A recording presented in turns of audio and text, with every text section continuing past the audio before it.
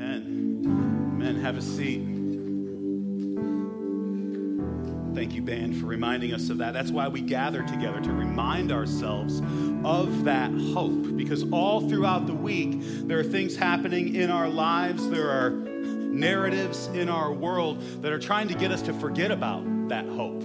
They're trying to get us to place our hope in other things, hope to build our lives on shifting sand that crumbles rather than on the rock of Jesus, rather than on the rock-solid hope of the fact that hope is alive because Jesus is alive. And so wherever you are, there's hope in the sorrow, there's hope in the breaking, there's hope for this moment, there's hope for tomorrow because Jesus is alive. And so that's what we remind ourselves of when we come together. That's what we remind each other of when we come together. That's what we remind ourselves and what the word from God reminds us of in the scriptures, that there is real hope because Jesus is alive. So I'm so thankful that you're here to worship with us, to be reminded of that hope today. Those of you guys who are in the room, those of you guys who are joining us online, thank you guys for being here. I'm Josh, I'm one of the pastors here, and we are continuing this series today entitled Come Holy Spirit. And so here's what we're doing in this series. We're looking at the first 4 chapters of the book of Acts, and we're looking at what it looks like when the Holy Spirit comes to fill Christ's people. What does it look like when the Holy Spirit gives life to the church and then begins his process of giving life to the world through the church? And today, we're actually going to look at a very vivid example of that. We're going to be in Acts chapter 3 today, and what we're going to be seeing is the first miracle that the followers of Jesus perform by the power of the Holy Spirit. So let's read about it. We're actually going to read the entire chapter, Acts chapter 3, starting at verse 1. Now, Peter and John were going up to the temple at the hour of prayer, the 9th hour. And a man lame from birth was being carried, whom they laid daily at the gate of the temple, that's called the Beautiful Gate, to ask alms of those entering the temple. Seeing Peter and John about to go into the temple, he asked to receive alms. And Peter directed his gaze at him, as did John, and said, "Look at us." And he fixed his attention on them, expecting to receive something from them. But Peter said, "I have no silver and gold, but what I do have, I give to you. In the name of Jesus Christ of Nazareth, rise and walk." And he took him by the right hand and raised him up, and immediately his feet and his ankles were made strong. And leaping up, he stood and began to walk and enter the temple with them, walking and leaping and praising God. And all the people saw them and recognized him as the one who sat at the beautiful gate of the temple asking for alms. And they were filled with wonder and amazement at what had happened to him. While he clung to Peter and John, all of the people, utterly astounded, ran together to them in the portico called Solomon's. And when Peter saw it, he addressed the people, "Men of Israel, why do you wonder at this? Or why do you stare at us as though by our own power or piety we have made him walk? The God of Abraham, the God of Isaac, the God of Jacob, the God of our fathers, glorified his servant Jesus, whom you delivered over and denied in the presence of Pilate when he had decided to release him. But you denied the holy and righteous one and asked for a murderer to be granted to you. And you killed the author of life, whom God raised from the dead.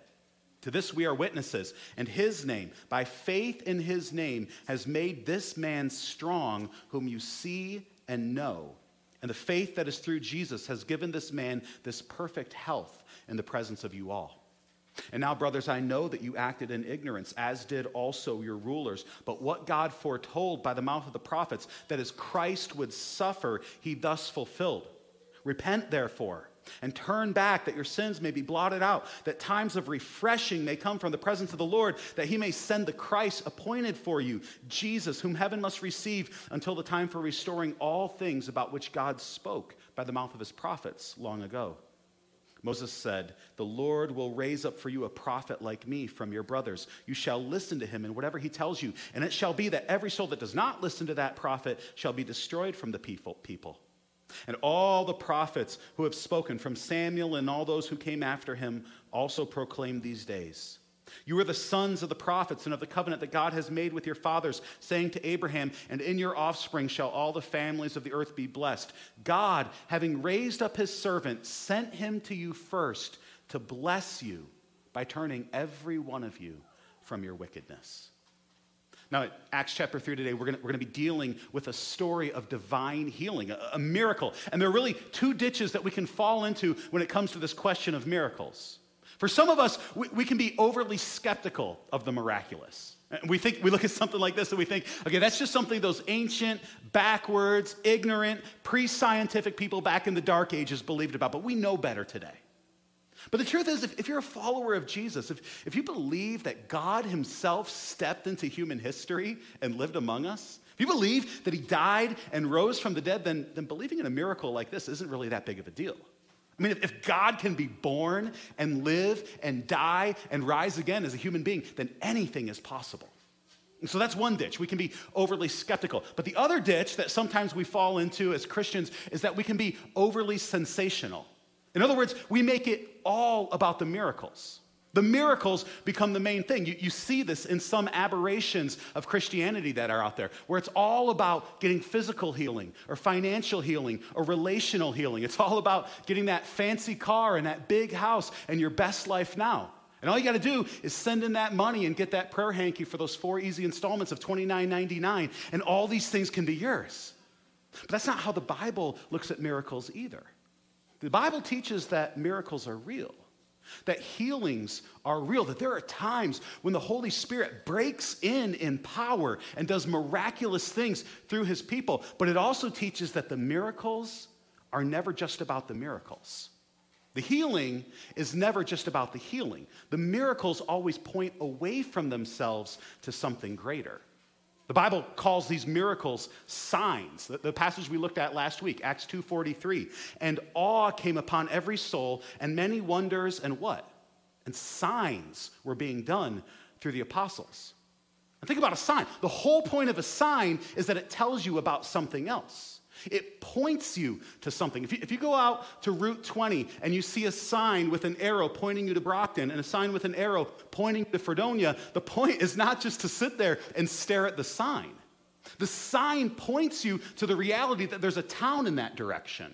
Go right, you get to Brockton. Go left, you get to Fredonia. And that's the way that the miracles function. The miracles are always pointing us to something else. The point is not the sign itself. The point is what it's pointing us to. And so the question for us as we look at Acts chapter 3 today, as we look at this miracle, at this healing, the question is, what's the point? What's the point? Where is this pointing us? And what you see in this miracle, and what you really see in all the miracles in the Bible, is that they point us in 4 directions. They point us upward, they point us forward, they point us inward, and they point us downward.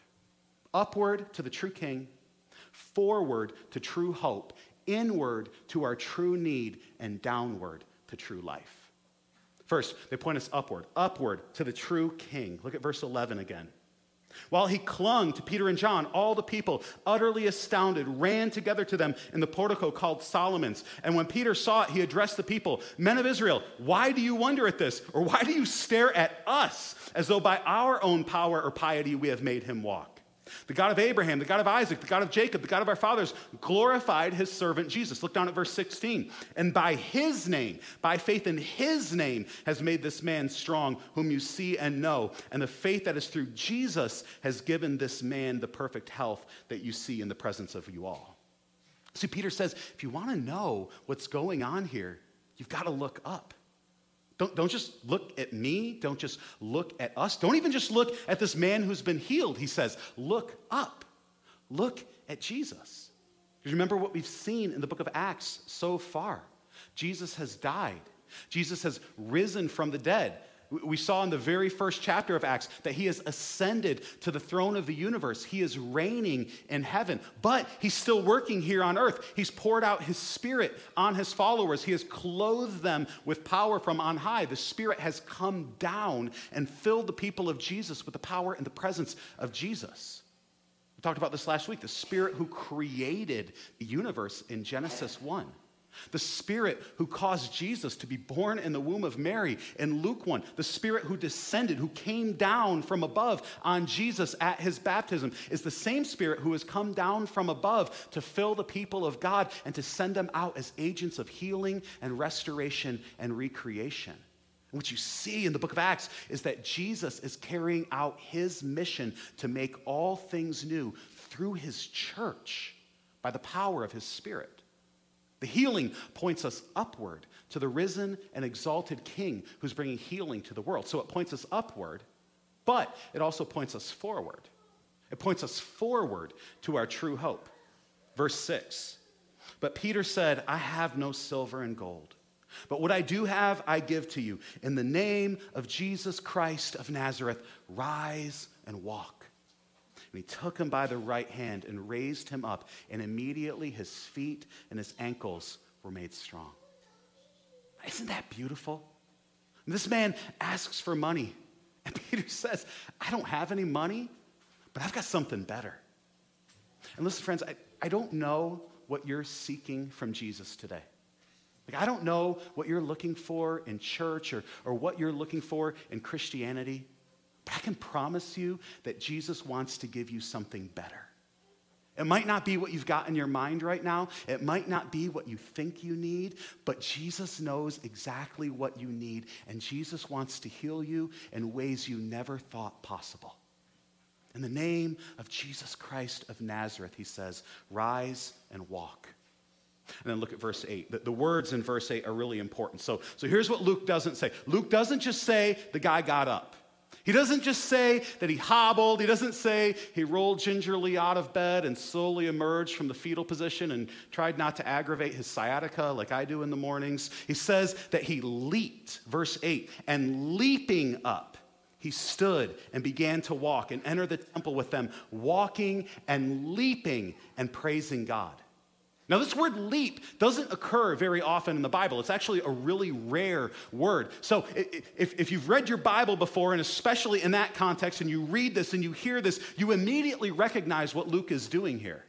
He's reminding you of something that was promised through the prophet Isaiah. He's connecting this to a promise that God made in Isaiah 35. Isaiah 35:6. Then the eyes of the blind shall be opened, and the ears of the deaf unstopped. Then shall the lame man leap like a deer, and the tongue of the mute sing for joy. This is a prophecy that points us forward to the time when the Messiah is going to renew all things in the midst of such a broken world. A world filled with pain and disease and death. Jesus tells us that something better is coming. God's kingdom is breaking into the world, that he has begun the process of restoring the world, and one day he will set all things right, and he will make all things new. And here's what that practically means for you and me as we deal with pain and suffering and loss and death in this life. It means that God hates suffering at least as much as we do. It's interesting, if you look at the miracles of Jesus and if you look at the miracles of the apostles, they're not just random acts of power. Like, they're not just spectacular attempts to impress people. Look at this cool magic trick I can do. What are they doing in the miracles? They're healing people. They're feeding people. They're bringing people back to life. They're alleviating pain and suffering, and there's a reason for that. It's because pain and suffering and death are not the way that it's supposed to be. God did not create a world of pain and suffering and death that came as a result of human sin and our rebellion against God. But Jesus came to deal with all of that. He came to deal with our sin and our suffering.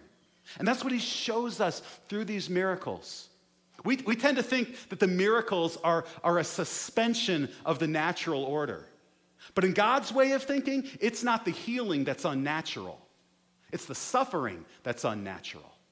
Miracles are not a suspension of the natural order. They're a restoration of the natural order. They are instances of God putting things back the way they should be. Miracles show us that the Spirit who created in the beginning is now beginning to make all things new. They're signs that God hates pain and suffering as much as we do, and he is committed to getting rid of it once and for all. And he doesn't just hate the idea of pain and suffering and death. He hates it because he's experienced it.